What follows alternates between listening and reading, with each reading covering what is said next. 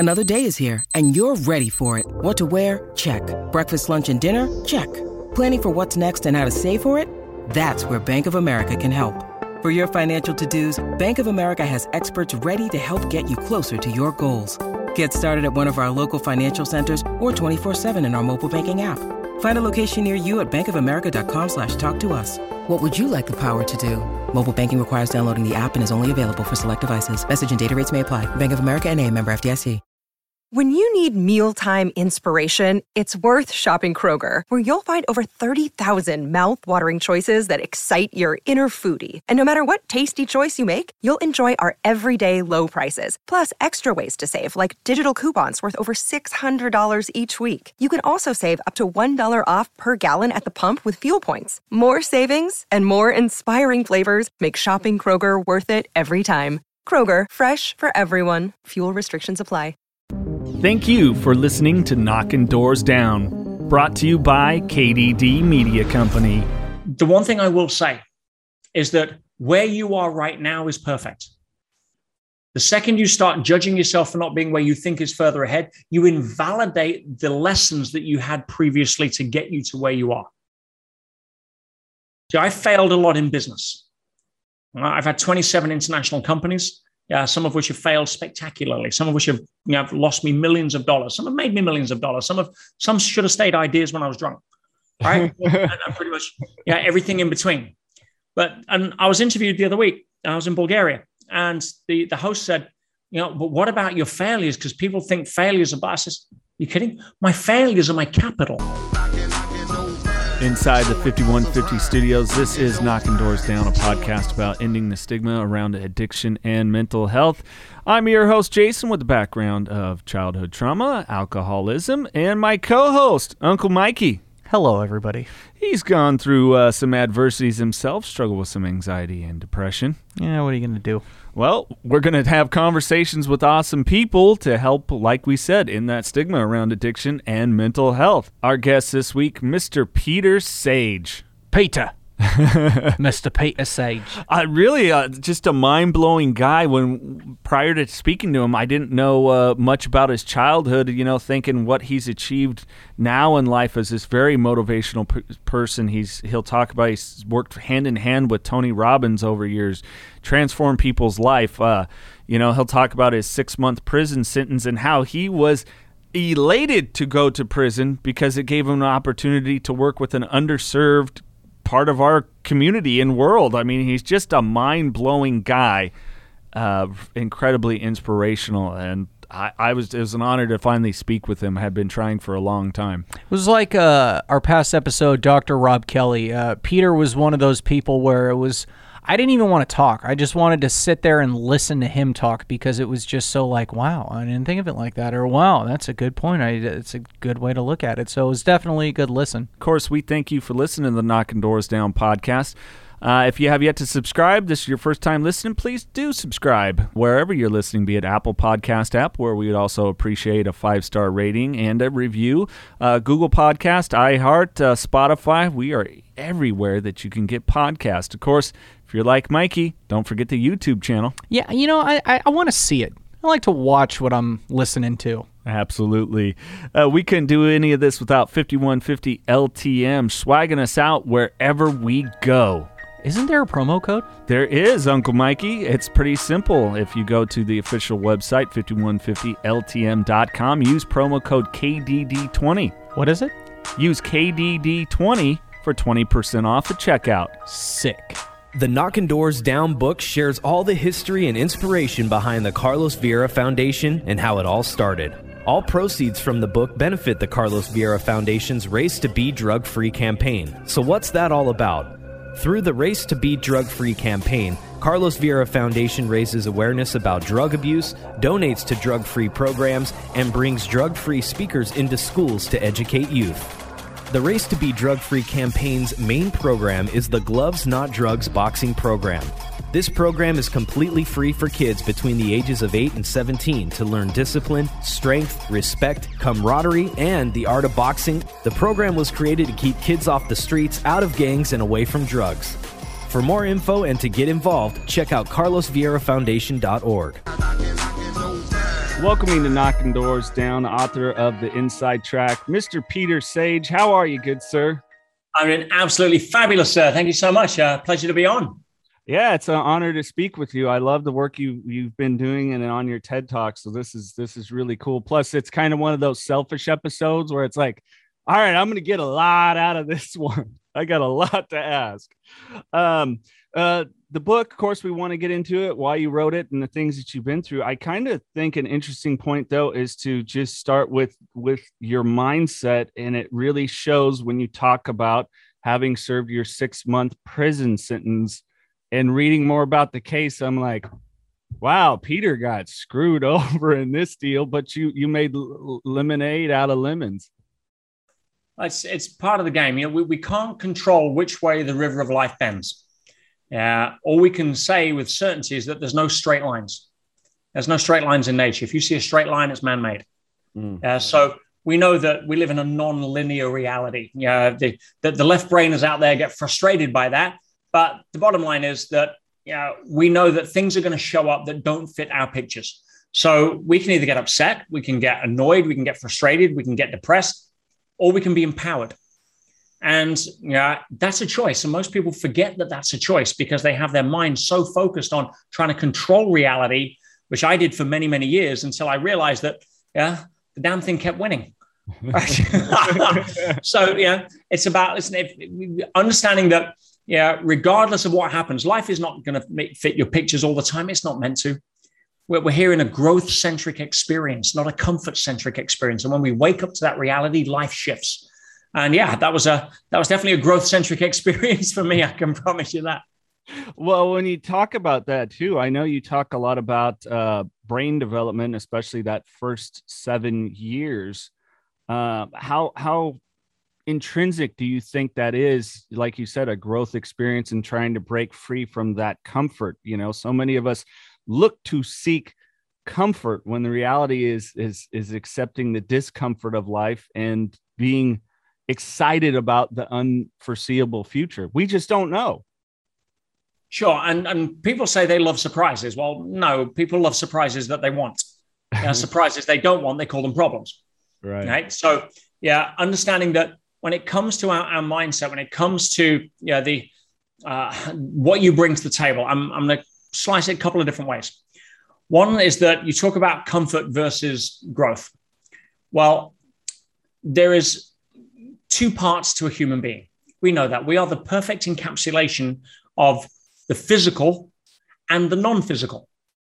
We know that we have a physical body, but we know we are not our body. I know that if I was to cut off my arm, I'd have 15% less body, but I wouldn't be 15% less me. I wouldn't lose 15% of my personality, my memories, my sense of humor, whatever. Right. So the essence of what makes us who we are is non-physical. It's our hopes, our dreams, our wishes, aspirations, our personality, all of that stuff. And so if we know there's a physical and a non-physical component that we encapsulate, then let's look at the operating principles behind them. See, if we associate or identify ourselves with the physical only, then we identify with the body. And we know we have a body. We're not our body. We don't say, am arm. We say my arm. It's something we have, not something we are. So if we understand that the body has a nervous system and that nervous system is hardwired for comfort, it's by design. Exceptionally useful if we're standing too close to a fire. Exceptionally useful if we're sitting on an ant's nest or broken glass. But if we identify with the body, we're going to be identifying with a life-seeking comfort. But that's not who we are. There's a bigger part of us, that non-physical part of us. And you can label it whichever way you want. I'm not here to question or debate labels. Whether you call it your higher self, your soul, your spiritual self, I don't mind. Go pick one that works. But that part of us is not wired for comfort. It's wired for growth. And we grow through challenge. In other words, if you were born an athlete, but you didn't know you were an athlete, and you got into the gym, and that personal trainer is shouting at you to run on the treadmill until you're sick and lift weights until your arms ache and all the rest of it, and you're identifying with somebody who's not an athlete, you're going to be hiding behind the treadmill. You're going to be lifting just enough to tick the box to say you've done it. You're going to be looking for ways to cheat on your workout and get the hell out of there as soon as you can. Now, if you know you're an athlete and you're here to get the Olympic gold, I've got news for you. If you're not throwing up in 30 minutes, you want your money back. You want a better personal trainer. If someone comes up to you and says, hey, I've got a great way on how you can cheat on your workout, you're going to look at them and say, who the hell are you? Get out of here. You see, most of us forgot we were born an athlete. We're here to take on the challenges of life. It's intrinsic. If you see a mammal, and we know in biochemistry that if that mammal perceives an exterior situation as a threat, it will go weak and lose 30% of its muscle strength. If that mammal sees the same situation as a challenge, it'll gain 30% of muscle strength. Okay? We are wired to take on our problems and challenges, not run away or hide or shirk from them. It's how we're wired. But if you don't know that, you're taking the perspective of the muscle fiber.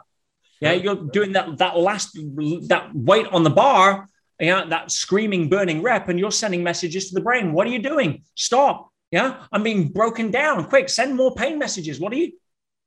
But if you're in the mindset of the athlete, you're proud that you busted out that last rep and can't lift your arms for 2 days and got a personal best. So it's never about the workout. It's about your relationship to it. It's never about the life you think you want or have. It's your relationship to it. Right. And that's how you can walk amongst them and not be affected by them. I think I see that a lot with. Wow, this is therapeutic as hell. Keep going. I've been doing a lot more reading. I know the term that's kind of been used here, Peter. I'm not sure if you're familiar with. It's been like an unnecessary suffering, meaning that yes, we want to just sit in a state of comfort, but be it an ice bath, or people that might jump into a pool, or a really cold shower early in the morning for 5 minutes, or breathing techniques, kind of like a Wim Hof, or like you're saying that maybe you have a sedentary job. So it is getting out there for me, it's my mountain bike for an hour a day, regardless of whatever the temperature is outside, and things of that nature, as far as having that impact on the brain, as far as shutting off that safety mechanism, so to speak. If you're training yourself to seek comfort, life is going to give you feedback that is very discomforting. It's just not why we're here. Right now, again, it doesn't mean to say that the whole of life has to be uncomfortable. That's not the game. For example, if I was to say, I say to people, the purpose of life is not to be happy. If you think that, you're in Disneyland. Sorry. It doesn't mean to say that you can't be happy during life, but it's not its purpose. Just like school. If you say, the purpose of school is not to be happy, doesn't mean to say you can't be happy going through school, but it's not its purpose. Mm-hmm. Right. So, the purpose of life is to be happy. And as human beings, we're here to experience an entire range of emotions. Right. Now, I didn't want to be happy at my mother's funeral. Right. It was a time to grieve. It was a time to, have a cathartic level of experience. But I was doing it on my terms. I wasn't taken down by grief and stuck there like most people get, because they think that, life should be happy. And if it doesn't work, then they're taking a victim mentality. Right. So from that perspective, and if you want the secret of happiness, by the way, I can give it you as a bonus, quite easy. Think happy thoughts. Case closed. Don't complicate it. Happiness is nothing more than a byproduct of you thinking happy thoughts. You want an angry life? Think angry thoughts. I mean, that's the formula works. Or watch the 49ers. Either one. No comment. Yeah. But yeah. So if we understand that, learning to seek discomfort, or building up a tolerance that's outside of our comfort zone, or expanding our comfort zone, probably a better role for that. I mean, I can't wait. I'm doing an ice bath tomorrow morning. I've got a personal ice bath here, and I have ice delivered 2 days a week. Tuesday's one of them. So I'll be in my ice bath Wim Hof style tomorrow. And I love that. In fact, one of the things I was demonstrating to one of the people with me recently was the ability to understand that frequency overrides chemistry. I'll demonstrate. We take something in for granted, although nobody really pays attention to it in the medical profession, called the placebo effect. Sure. Now, it's enshrined in law, but if you actually stop and think about it, what the law is saying is that your beliefs about something have greater power over the chemistry of something. So when I was demonstrating the last time I was in ice bath a few weeks back with somebody I got here, was I'm going to show you how I can get into an ice bath and use my mind to so fully associate to being in a desert that my body will start to sweat. And I was able to sweat and produce sweat on my forehead from 3 minutes in an ice bath. That's not because I'm smart. I practice. everybody that's available to, but most of the time we're so suckered into trying to seek comfort that we never build those kind of muscles. Now, you know it's possible because you can go to bed and wake up in a cold sweat from a dream, even though the room wasn't, temperature didn't change. So you know your mind has the ability to override chemistry. Frequency trumps chemistry. Right? So, if you're seeking to expand your comfort zone, it's literally about building the muscle. And then you learn to enjoy it. More with Peter Sage coming up. We'll ask him what is his morning and daily routine like. How does someone that is so positive and motivated get going in the morning? And you would be surprised how much time he spends on actually just focusing on himself, his mental, emotional, and physical state prior to starting his day. Those fun random questions and more coming up with Peter Sage. 5150 is a lifestyle. We believe in pushing yourself, finding your passion, knowing your dreams and working hard, and always striving to make those dreams your reality. We believe life is too short to sit back and say, what if? Go after it, grab it, and make it happen. Being 5150 is committing to that long, hard road. That road you know is going to be tough, but the most rewarding. That's living the madness. That's 5150. If you're living the 5150 lifestyle, then celebrate by rocking the goods. So listen up, there's a special deal for listeners of Knocking Doors Down. Go to 5150ltm.com and enter code KDD20 and receive 20% off your purchase. That's 5150ltm.com. And if you think about it, I talk about different classes of experience. A class 1 experience is something that feels good. It is good for you. It's good for everyone. I learned this from Tony Robbins. I worked with Tony 15 years as one of his experienced trainers. And a class 1 experience, it feels good, good for you, good for the greater good, no downside. Great example, sex. Consensual sex, shall we say? It's good for everybody, right? Totally agree. Can't argue. Then we take a class 2 experience. A class 2 experience is something that doesn't actually feel good, but it is good for you. Good for others, good for the greater good, etc. An ice bath for many people would fall under that category. Exercise for a lot of people would fall under that category. Sure. A class 3 experience is something that feels good, but isn't good for you. Good for others, good for greater good. Smoking, alcohol, drugs, what have you. And then the class 4 experience is something that doesn't even feel good, isn't good for you, isn't good for anything. Anger would be a great example of that, for example. Now, if you really want the key to turning life into this growth-centric experience, focus on taking your class 2 experiences, those that don't feel good but are good for you, and doing them until they become class 1. And we see this. We see this with people that start off in the gym with resentment, and within 6 months, they're a gym junkie. You can't get them out of there. Right. People that start running, it's usually uncomfortable. Now you can't stop. Right? People that take up a sport. Trying to learn salsa or something like that. It's uncomfortable to begin with, but you go through it, and now it's a class 1 experience. It's effortless. You're circling around the dance floor. So a lot of people are too focused on either usually class 3 experiences and wonder why their life doesn't work.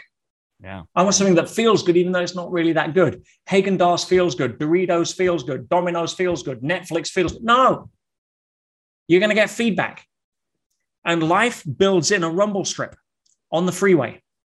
We know if we drive down the freeway and we're not paying attention, we go off track, we hit the rumble strip. And for a lot of people, let's say they're listening to the music and they're not paying attention. They're doing 60, 70 miles an hour and they kind of drift. And next minute, they're near the Virgin. What do most people think? Well, let's use a health example. I'm just going along, doing my stuff, not really paying much attention. Supersizing my meal too often, taking the ready meal, easy option, blah, blah, blah, convenience foods. And I hit the rumble strip. I'm out of breath walking upstairs. My pants are a little bit too tight than what they normally are. They hit the rumble strip. Now, what do most people do when they hit the rumble strip? That's interfering with my music. I'm going to turn up the volume. Right? I want a quick pill. I want a fix-it solution. I want a diet soda instead of it's like, wake up to the fact that emotional maturity and biological maturity, my friends, are not correlated. So we don't get to choose whether we mature biologically. That's part of the rule set. Right. You can put on some creams and you can take some vitamins and you can do whatever you want. You can try to impact it a little bit. I've got news for you. 50 years from now, you're going to look different. Right? It's part of the rule set. Inevitable. It's inevitable. Yep. emotional maturity is a choice. And unfortunately, there are a lot of people, you probably know some of them, that are walking around in emotional teenagers in some very adult bodies. Yeah. Well, and I know that, definitely as a lot of our audience, people in recovery for either addiction or mental health or the combination thereof. I know for me, sitting and, imbibing alcohol for well over a decade at an alarming rate, I know I am a little bit behind in a lot of ways that it's, so now that's why I kind of how I came across you and folks in your area is trying to go like, I know I stunted the shit out of my growth. I've got work to do to get to the point of being a 43-year-old man that approaches life in that aspect. Well, one thing I will say to that, to your credit and to the credit of everybody that's listening here that has gone through their own dark night of the soul, the fact that you're here, the fact that you're on the path, the fact that you're seeking out information that will allow you to stay on the path that you now want to choose to walk. Yeah, and I buried one of my best friends last week with liver cancer because he drank himself to death. Yeah, then we all have a final scene in our movie, guys. Yeah.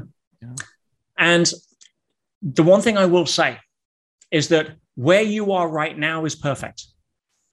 The second you start judging yourself for not being where you think is further ahead, you invalidate the lessons that you had previously to get you to where you are. Huh. Okay. So I failed a lot in business. I've had 27 international companies, some of which have failed spectacularly. Some of which have lost me millions of dollars. Some have made me millions of dollars. Some should have stayed ideas when I was drunk, right? and pretty much everything in between. And I was interviewed the other week. I was in Bulgaria, and the host said, but what about your failures? Because people think failures are bad. I says, you kidding? My failures are my capital. Mm-hmm. You go to the story of Tom Watson, the founder of IBM, and there's a famous story in the 1960s where one of the sales guys lost an account that cost the company $1 million because he made a mistake. Now, $1 million in 1960 was worth something, Mm-hmm.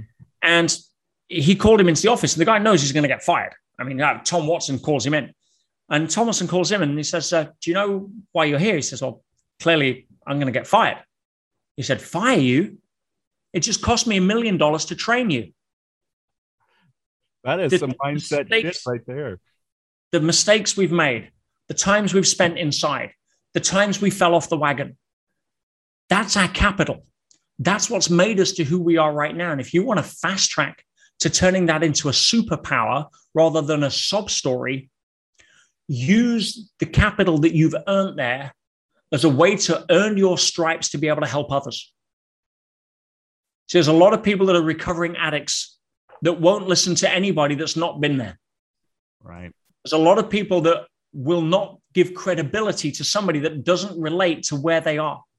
Kind of like, well, you don't know what I went through. Why would I listen to you? You don't know. That kind of thing. Yeah.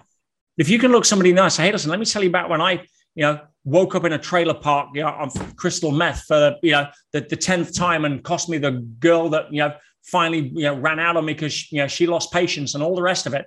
Yeah. And I woke up in my own vomit for blah, blah, blah. And then I was on parole for this. And let me tell you about that time and how I got through it. Right. Because I saw something in myself that I see in you.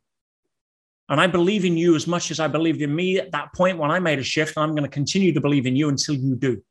And you come at it from that place. You turn your story into your gift to be able to help others with. And you accelerate down that path of personal growth faster than anything else, I can promise. Well, Peter, I think it's a good point to then let's talk about your prison sentence and the work you did, because there might be people going, this guy, he's talking about making millions, losing millions, not understanding that, you were thrust into a situation due to a business deal. I mean, it's people can look up on their own Peter's case. It's just kind of preposterous to me that there was anytime, sir, but it wasn't just like, okay, you're getting 6 months and we're going to put you around the corner at the holding cell and then let you out. No, you went to a shitty, terrible situation with hardened criminals, but you went in with a certain mindset. Per my recollection, it was almost immediate, a conversation you were having with your fiance at the time once you got the sentence down. Well, it's just a bit of backstory. I mean, it's not hugely relevant, but for context, I was arguing a business deal in court with a major multinational, multi-billion-dollar company, which I probably won't name, called Hewlett Packard, right? And they were suing me for $17 million on a business deal where they made millions of dollars. Yeah, and I'm like, they said I hadn't got the right to resell equipment. I said, you didn't give me a contract saying I couldn't. I paid you in full, $12.5 million. They're suing me for $17 million deficit. I'm like, you're on crack. Right? And for those that are in business or entrepreneurs, they'll understand that when it comes to litigation, it's a tool, it's a chess game. Yeah. Yeah. When Apple sued Samsung over patent infringements in Germany, it had nothing to do with patent infringements. That was thrown out of court. It had everything to do with them getting a temporary block on allowing Samsung to display their products at the Berlin Electronics Fair, so allow Apple to get a step on the ladder.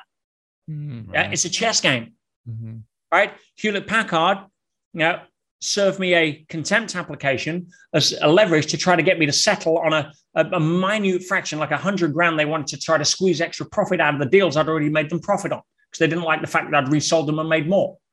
Right, even though I was well within my rights to do it. So they threw a contempt of court application. It was a chess move, got nothing to do with the reality of anything that happened. And so I didn't give it that much credibility. And we went to court, and I thought it would get laughed out of court in 5 minutes. And I learned a lot about how the court system works and who can hire the best lawyers. Mm-hmm. They had a $100 million ruthless law firm, and I had the, because they froze my accounts, I had the state-appointed attorney. I mean, talk about in David and Goliath at that level, David got squished. So anyway, long story short, I know. but long story short, I got sentenced. I did 6 months for contempt of court. Very much. This wasn't a criminal offense. I've never been accused of a crime. I've never been charged with a crime. I've never been found guilty of a crime, and I still don't have a criminal record.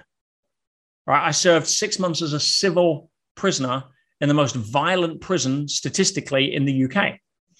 And when that was, and I lost my business, they awarded all the costs against me, even though I was on legal aid.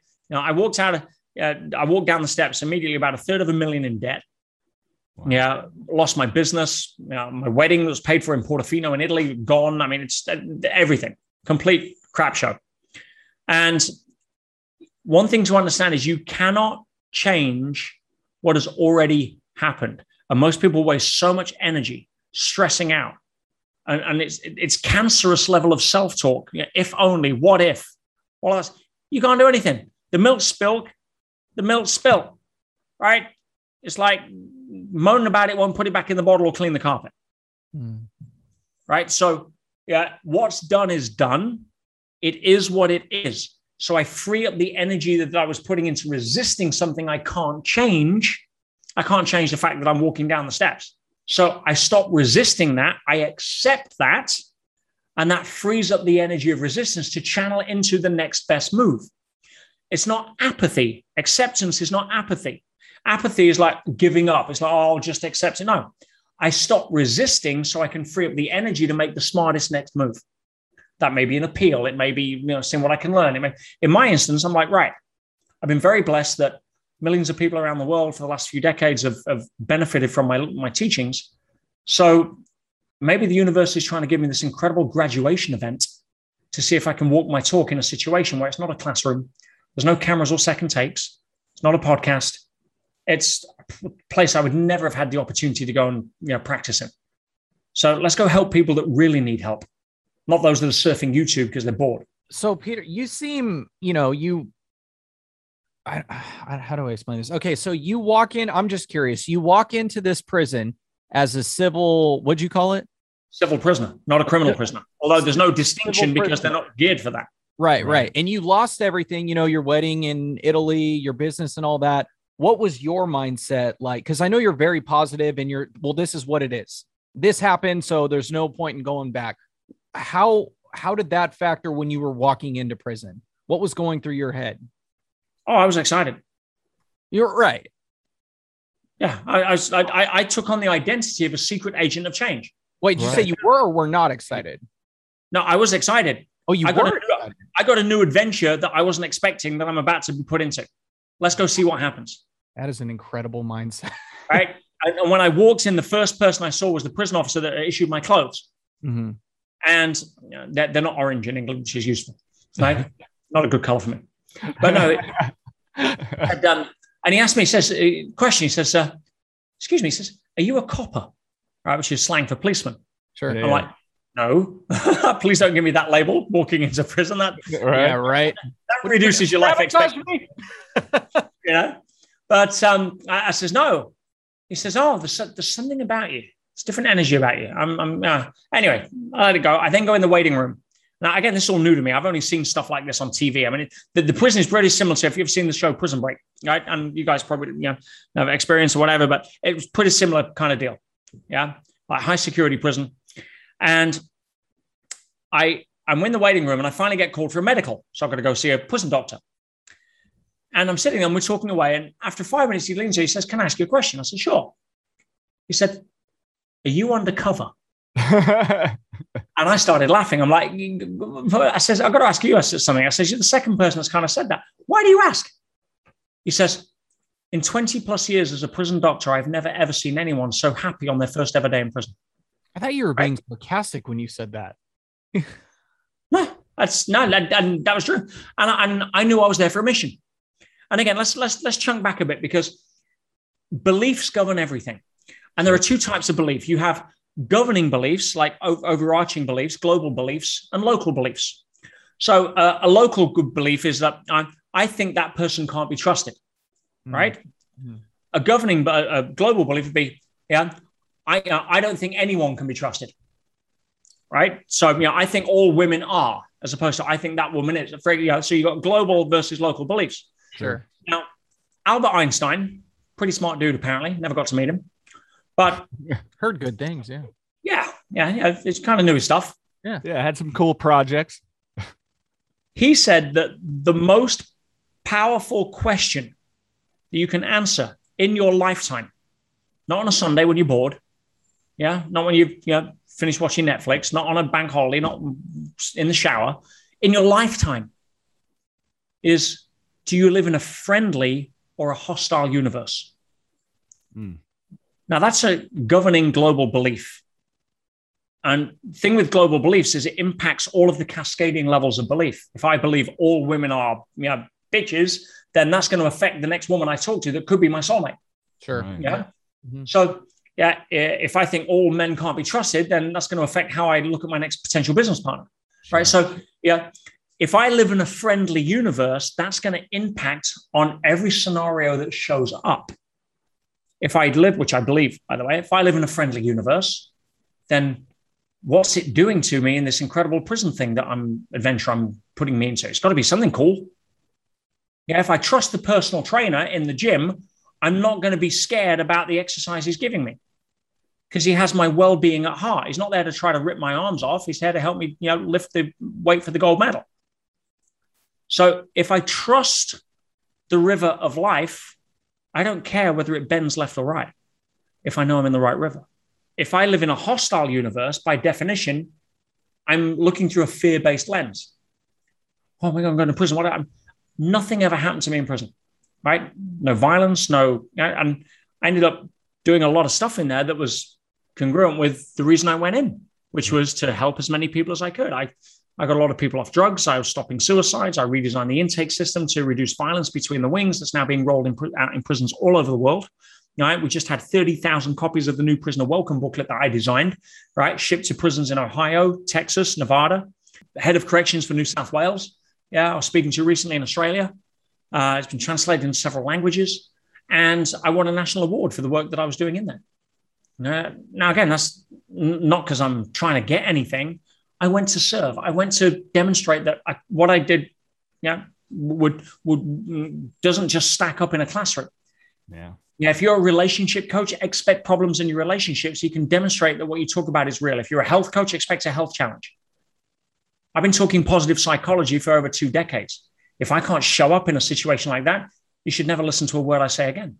I love the story. I can't remember exactly. When you were in prison, there was a situation where a teacher had left the room. So you had something you'd handwritten and then you ended up typing it out and printing it out. I don't recollect fully. Yeah, it was. I was helping a lot of people and I needed a way to be able to leverage that. And so I wrote a story. I wrote it by hand and it was called Mud or Stars.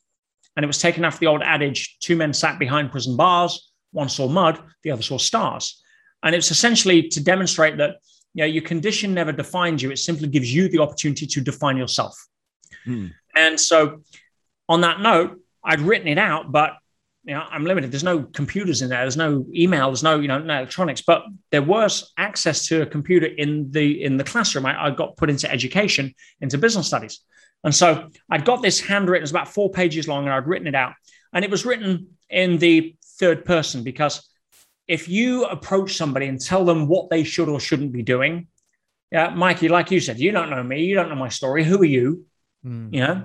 So there's resistance, because the presupposition is you're not good enough where you're at.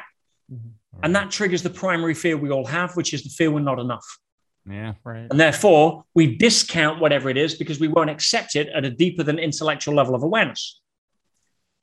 Smokers know they shouldn't smoke, but they don't accept that level deeper than intellectual, because that means they'd have to own it and then admit to themselves they're stupid, and we won't do that. So we just shut down at the first level of the awareness. So if I'm trying to help somebody, unsolicited coaching will always respond with kickback. Yeah.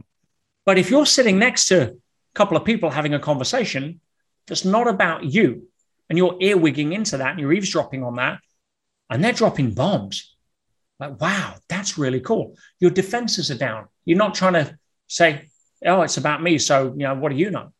So I wrote this story, third party, about this guy that comes to jail for his first time, deer in the headlights, and he sits next to this wise old con who they have this conversation in the waiting room that kind of changes this guy's entire life and experience of prison. And it was written by hand, but I needed to try to get it into more people's hands. And I thought, I can only do so much. And I'm in the class that day, and the teacher has to sort of lock us in the classroom because the supply teacher next door hadn't shown up. So they had to go for like 20 minutes.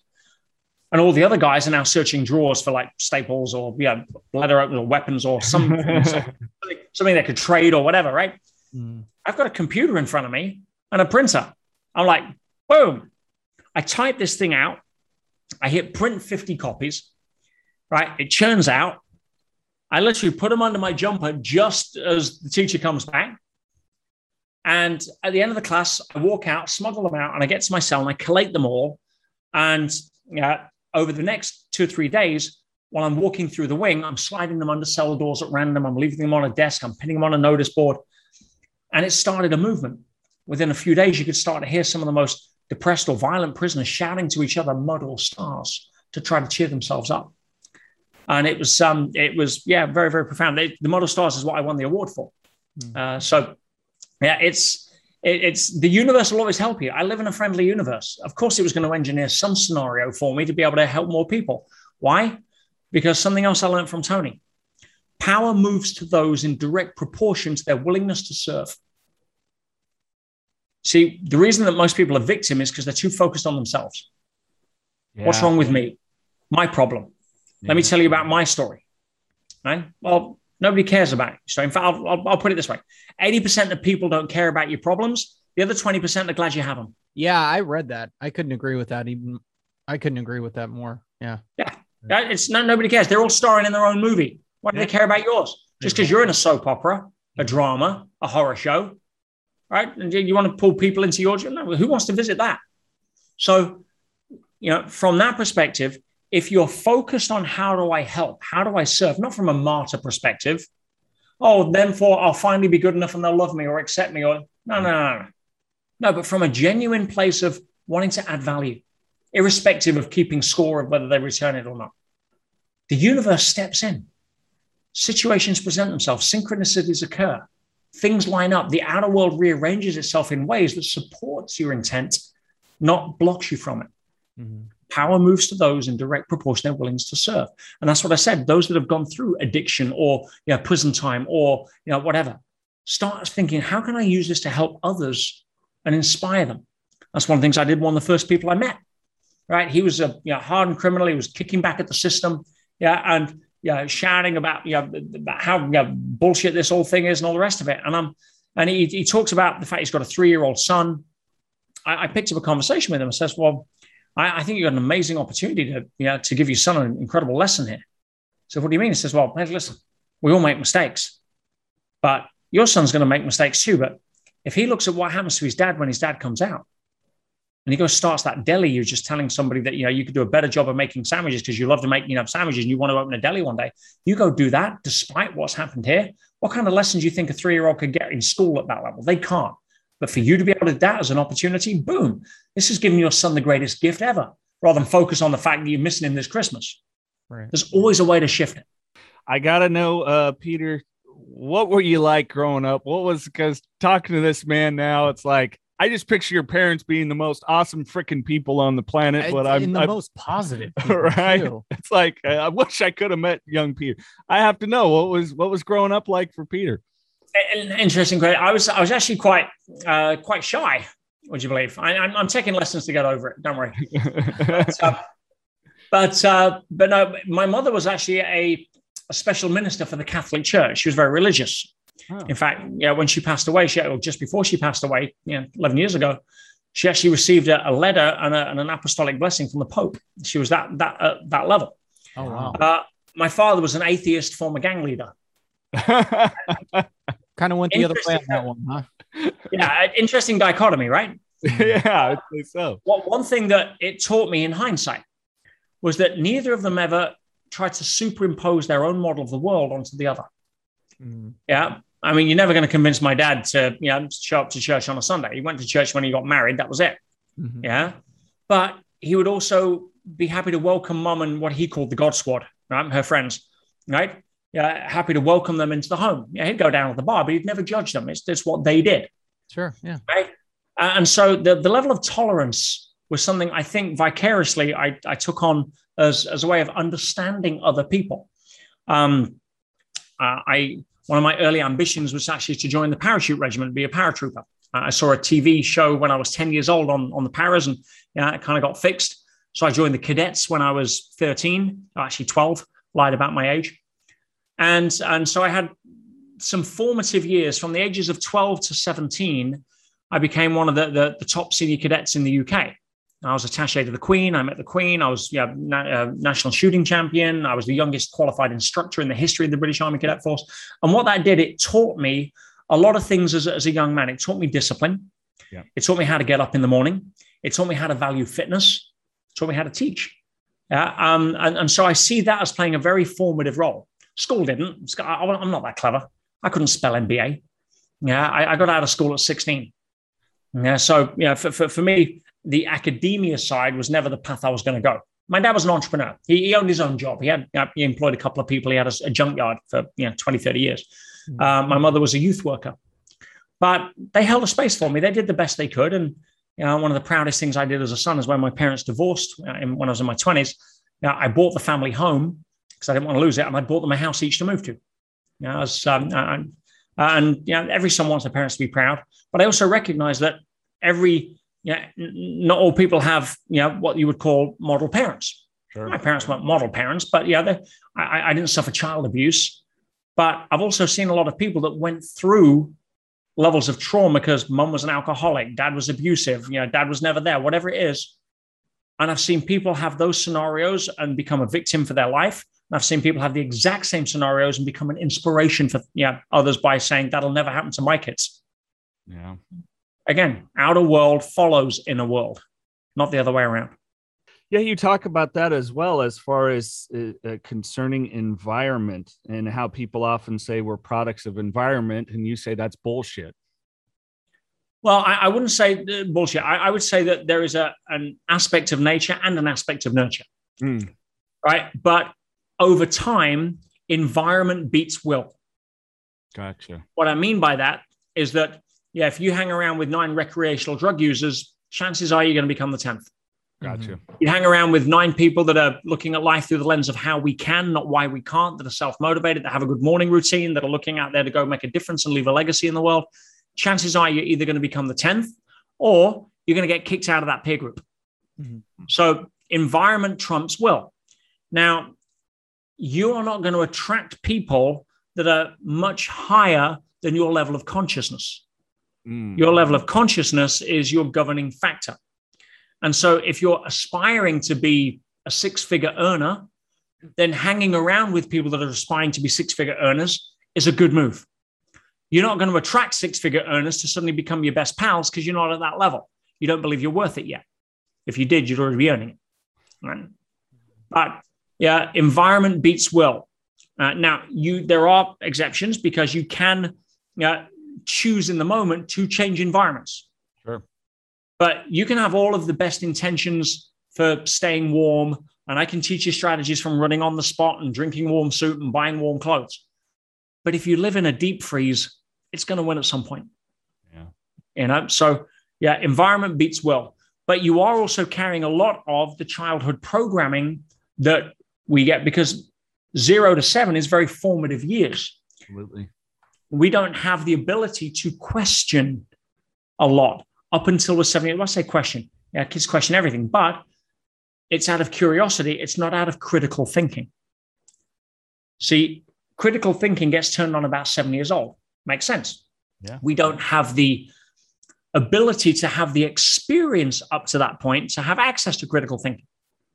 So we live at a brainwave, status of between 1 and 7 hertz, 7 cycles per second, which is anywhere between delta and theta. Now that's where we dream, and when we dream, we don't have critical thinking. If we did, we'd like, hang on a minute, there's Uncle Fred. He died 5 years ago. What's he doing here? Oh, must be a dream. Oh, look, there's an Alsatian that's flying. No, we don't have those conversations when we dream. We just accept everything without any critical thinking, unconditionally. So when we become 8 and older, we start to develop access to the front part of our brain, our neocortex. And that way we can start having critical thinking. But prior to that, we're basically walking around in hypnosis. We're being programmed. If you watch mom and dad growing up argue over money, and you link money to loss of love, you're going to give money away as soon as you get hold of it, because if you value money more than significance, you don't want, if you value connection, more than significance, you don't want money because you've got an unconscious belief that's going to sabotage it, because you've got intrinsically linked money from an early memory that you didn't have the ability to question, that's now imprinted, into thinking that people are going to shout at you or judge you or not be nice to you or be mean to you. Right? If you're growing up and the only way to avoid your alcoholic father from hitting you with a belt was to do everything he said, you are going to be a people pleaser. You are going to not question. You're going to avoid conflict. You're going to be very uncomfortable. You are going to not have boundaries that you really need to be able to have. You're going to attract people that will take advantage of them.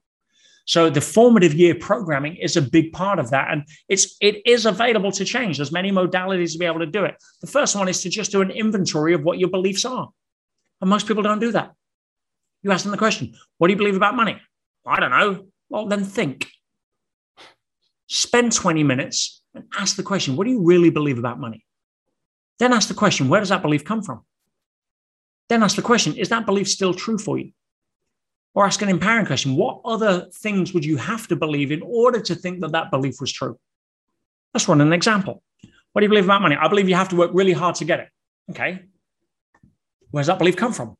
Well, my dad used to say, he used to work 50 hours a week at the factory. Oh, you have to work hard to get money. Okay. Well, is that belief still true for you? Well, no, because, A, he died at 55 of a heart attack and didn't have any money. So, it doesn't really work. B, I see a lot of people that aren't working 50 hours a week that are making good money. That belief isn't still true. Okay, what else would you have to believe in order to think that was true? I'd have to believe that the other opportunities people have, are only for them and not available for people like me. I'd have to believe that I wasn't smart enough. Well, that's not true, clearly. You see how you start chipping away at the foundation. All of a sudden, you have this entire new belief system that gets installed because you realize you've been living on an old record that's not been updated just because you never took the time to look in the mirror and ask the questions. See, I think a lot of people never have.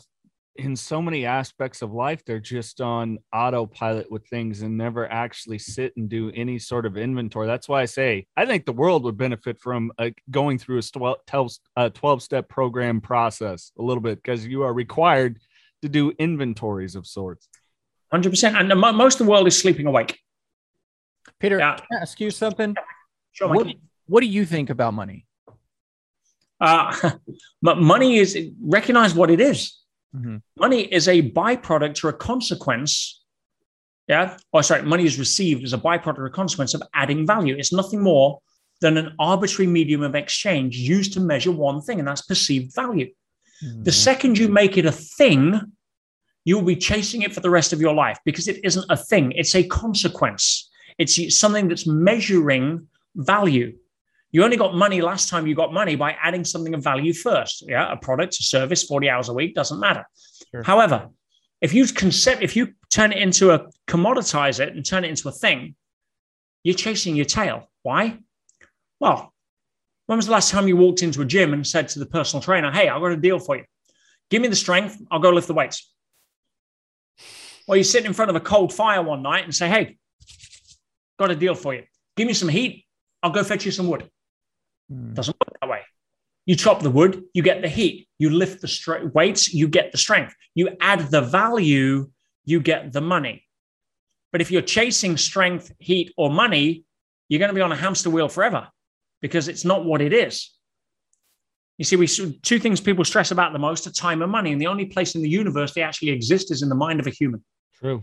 Everything else is pieces of paper with dead people on it, shiny metal and hard rocks. There's no intrinsic value. We create the value on what we perceive. But the biggest challenge is most people link their self-worth to their net worth because that's how they think society judges them. And if you're doing that, you're always going to, if I did that and I walked out of prison 4 years ago, $350,000 in debt, no business, no credit rating, nothing. Now, if my self-worth and net worth were linked at that point, where do you think my self-esteem would be? In the toilet. Yeah. If my self-esteem's in the toilet, then how much value can I add to the world? Not a lot. So therefore, I'm not going to be able to climb back out. I'm very pleased to say I'm not here make this about me or anything else, but my business will do over $1 million this month. Fucking awesome. I've made more money this year in 2021 than I made for the last 5 years combined. Why? Hiring. And again, I'm not trying to say that to impress anyone. I'm trying to say impress a partner, right? I could lose everything tomorrow. It'd be a damn good excuse to go again. Yeah. Right? Because the whole concept of ownership is flawed. Have we figured that out yet? You don't own anything. While you're starring as the character in the movie of your life, you don't get to take any of the props with you at the end of the movie. Yeah. If you're in the Fast and the Furious, you may get to drive some nice cars. I drive some nice cars, but I don't get to take it. I don't get to keep it at the end of the movie. I'm just acting in my own movie right now. Right. My few years ago, my fiance, the one that never materialized after I went to prison. the things people do to get out of a wedding. But we were in South Africa one time, and I got an engagement ring. I had it custom made, one of the top setters out of Tiffany, New York jewelers. Yeah, $120,000 ring. It was a nice ring. Yeah, wouldn't buy another one, but it was a nice ring. That sounds pretty nice. Yeah. 80 odd stones in the ring. And it had a halo of pink sapphires and blah, blah, right? It was part of the Great Gatsby selection from Tiffany. And we're swimming in this river in South Africa on the Garden, and it's a special river. It's the color of Coca-Cola. Now, it's a mineral in the rocks that turns out you can drink it. It doesn't taste like Coca-Cola, thankfully, but it just turns the water a certain color. And anyway, we stopped for a swim, wear a crocodiles, that kind of fun. But we got out. I live in a friendly universe. I've got to worry about crocodiles. And all of a sudden I hear a scream. I'm like, what's going on? What's wrong? She says, oh my God, one of the stones had fallen out of the ring somewhere in the river. Now, you ain't going to find it in a Coca-Cola colored river I'm out of, right? That shit's gone. That's gone, right? And she's all upset. I says, honey, don't worry about it. She says, what do you mean? Yeah, I've lost my stone. I'm like, wasn't your stone? She says, what do you mean? You gave it me. Right? Who's this? Honey, that stone's been around for 20 million years. It's going to be around for another 20 million after you've gone. What makes you think you own it? Wow. We get so caught up in what we perceive to be a possession because we think the more stuff we have, the more society will value us. Well, most people don't care enough about you to bother to give an opinion. Why? Because they're too busy being worried about what they think you're thinking of them. Yeah. I'm doing well now, but I'm doing well not because I'm trying to do well, because I'm trying to find folks. How many people can I add value to? When I put the book together, right, this was never ever meant to be a book. This is the 11 letters that I wrote to my private high-level students from inside prison every 2 weeks because I wanted to add value to them.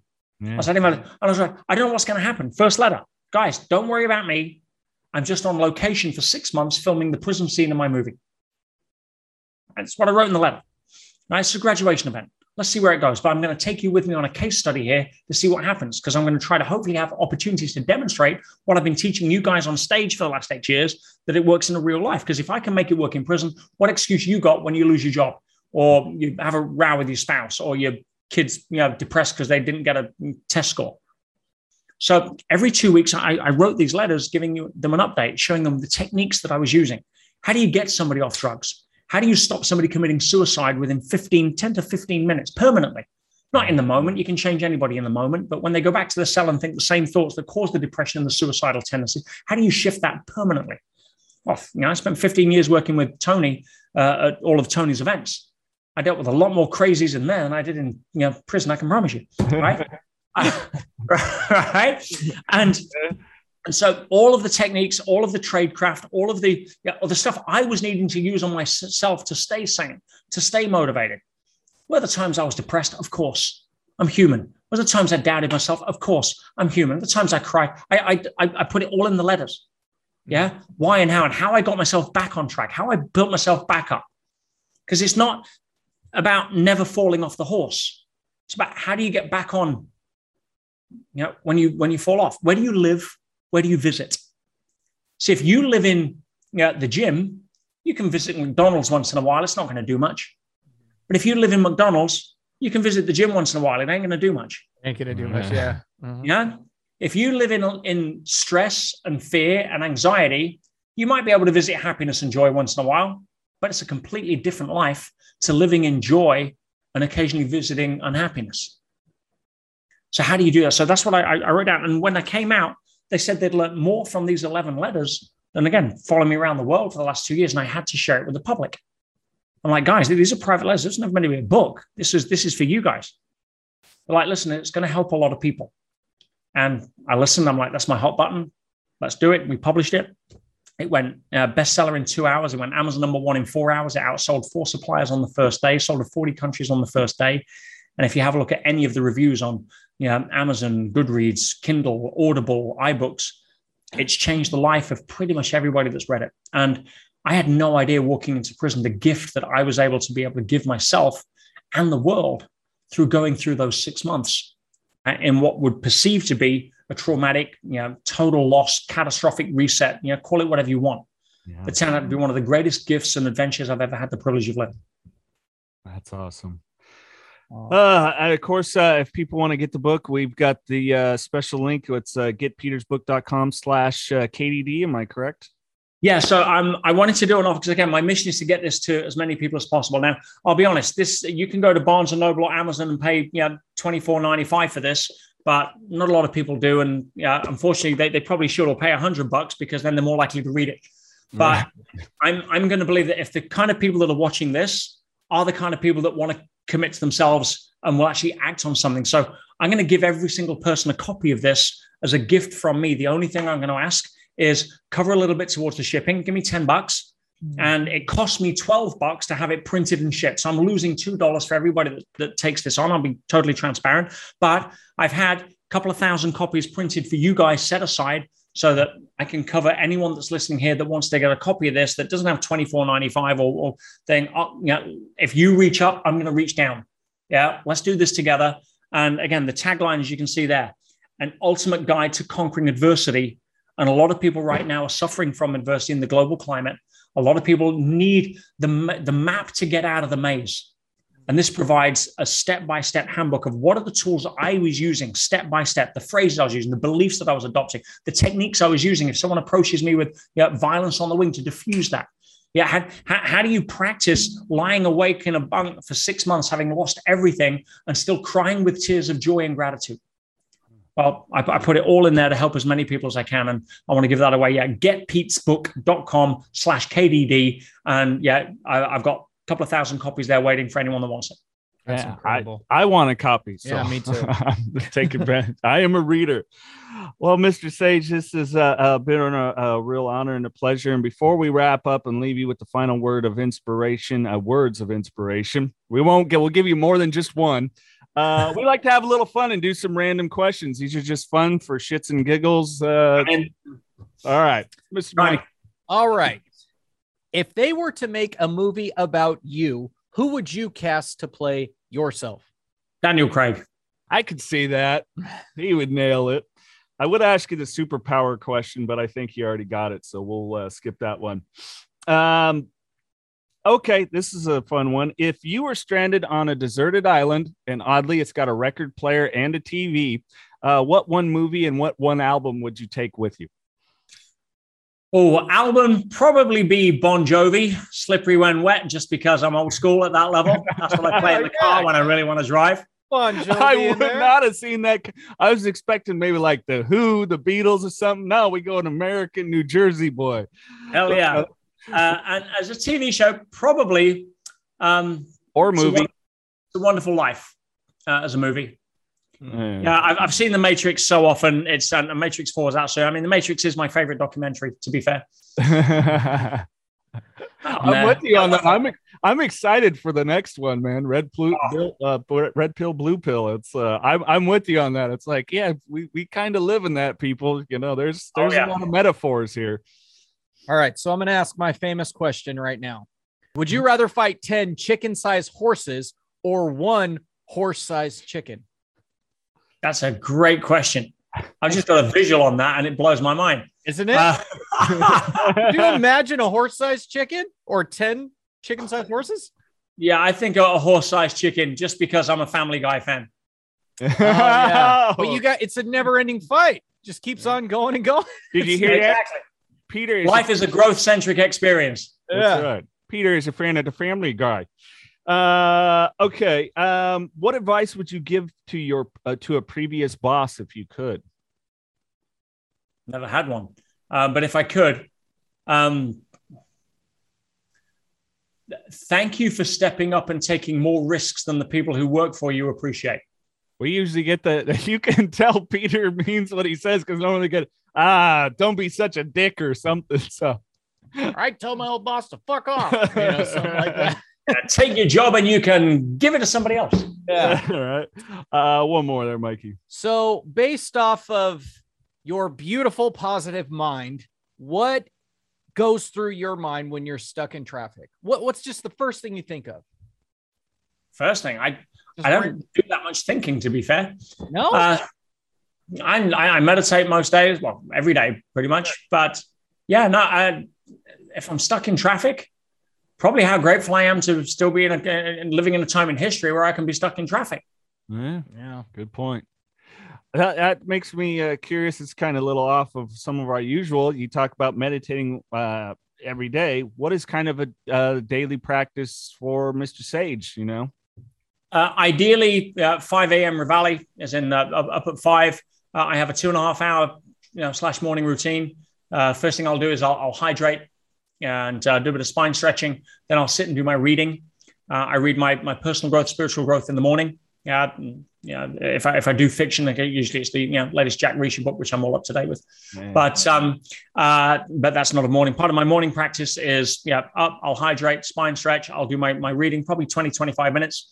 I'll then meditate for anywhere up to an hour, and then I'll journal. And once I've done my journaling, I'll then do my juice. I have a ginger shot, fresh ginger, half an apple, whack that through, bang. Then I'll hit the gym. I've got a gym here at home. I'll train at.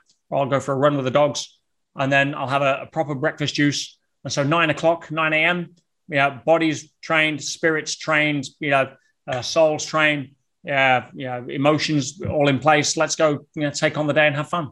Thank you for sharing that. I'm curious as I continue to try to move forward within myself, trying to bring, like those 3 key areas as I've kind of started to see that overly come up is your spiritual sense, your physical health, and your mental and emotional health, and trying to get those more aligned. So thank you for sharing that. We definitely have different morning routines. If you could leave any last words of inspiration and positive thoughts for the listeners and viewers. Certainly, if anything that you've heard today has resonated, then remember, it's I'm just a guy. I'm no special. I'm no more different. I put my pants on one leg at a time. I may have had the opportunity to learn from some of the great masters that I've been privileged to study under and as mentors, but we all have those. And some people, their mentors are their traumas. Yeah. And so, never believe that you don't have gifts. Never entertain anybody's idea that you're less than because of what you've gone through. You're more than. You're way more qualified to take on the current challenges because of your history than most people ever will be. You're walking superheroes. Don't let anybody tell you you're not. Love that. Mr. Peter Sage, thank you very much. My pleasure, gentlemen. It's been an honor, and keep doing what you're doing. Mr. Peter Sage, thank you once again for coming on the podcast. What a great dude. He's the only person that I've ever talked to, or that I know, well, I don't know him, but you know what I'm saying, who can lose everything, all the millions of dollars, and go to a maximum security prison for 6 months and be stoked for it. He's excited. It really is. We didn't dig totally into it. His book does outline it a little bit more, the amazing work he did in these prisons. As he said, they're taking these things that he wrote in his time in prison, translating it into multiple languages, and it's going into effect to actually have rehabilitation occur in prisons. Not just, here you are, you're locked away for this period of time or whatever it is, but actually transformation of human life occur. And I mean, what a powerful situation that he was able to see a positive in that, because I just couldn't imagine. Well, that's why I was just so thrown off. I was like, what was your headspace? And he was, I was excited. I'm just like waiting for him to be, I'm just kidding, I wasn't excited. And then go into it, but he wasn't kidding. He was dead serious. So I'm like, wait, what? Yeah, phenomenal individual. Thank you again, Mr. Sage. And again, don't forget to get a copy of his book. Really just have to cover the shipping by going to getpetersbook.com/KDD. And there you go. And I've already got my copy. And speaking of books, hey, don't forget Carlos Vieira's autobiography, Knocking Doors Down, that inspired this podcast. You can get that book with all the proceeds benefiting the Carlos Vieira Foundation, the Race to Be Drug-Free program, keeping kids off the streets, away from gangs, away from drugs, the Race to Be Autism program, and the Race to End the Stigma, focusing on mental health. So all those proceeds, 100%, all go back to the Carlos Vieira Foundation. Uncle Mike, you got anything else? No, I'm going home. On that note, keep knocking doors down.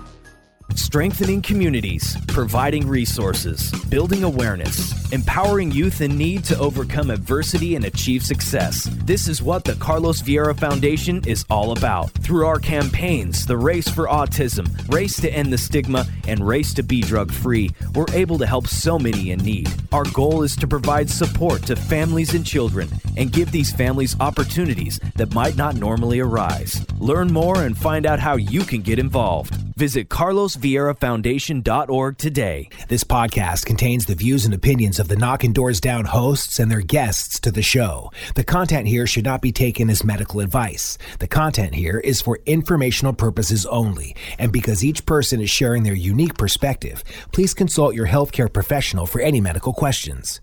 Views and opinions expressed in the podcast and website are our own and do not represent that of our places of work. While we make every effort to ensure that the information we are sharing is accurate, we welcome any comments, suggestions, or correction of errors. Privacy is of the utmost importance to us. For those wishing anonymity, people, places, and scenarios mentioned in the podcast have been changed to protect confidentiality at the request of certain guests. This website or podcast should not be used in any legal capacity whatsoever, including but not limited to establishing standard of care in a legal sense or as a basis for expert witness testimony. No guarantee is given regarding the accuracy of any statements or opinions made on the podcast or website. In no way does listening, reading, emailing, or interacting on social media with our content establish a doctor-patient relationship. If you find any errors in any of the content of this podcast or blogs, please send a message through the contact page. This podcast is owned by KDD Media Company.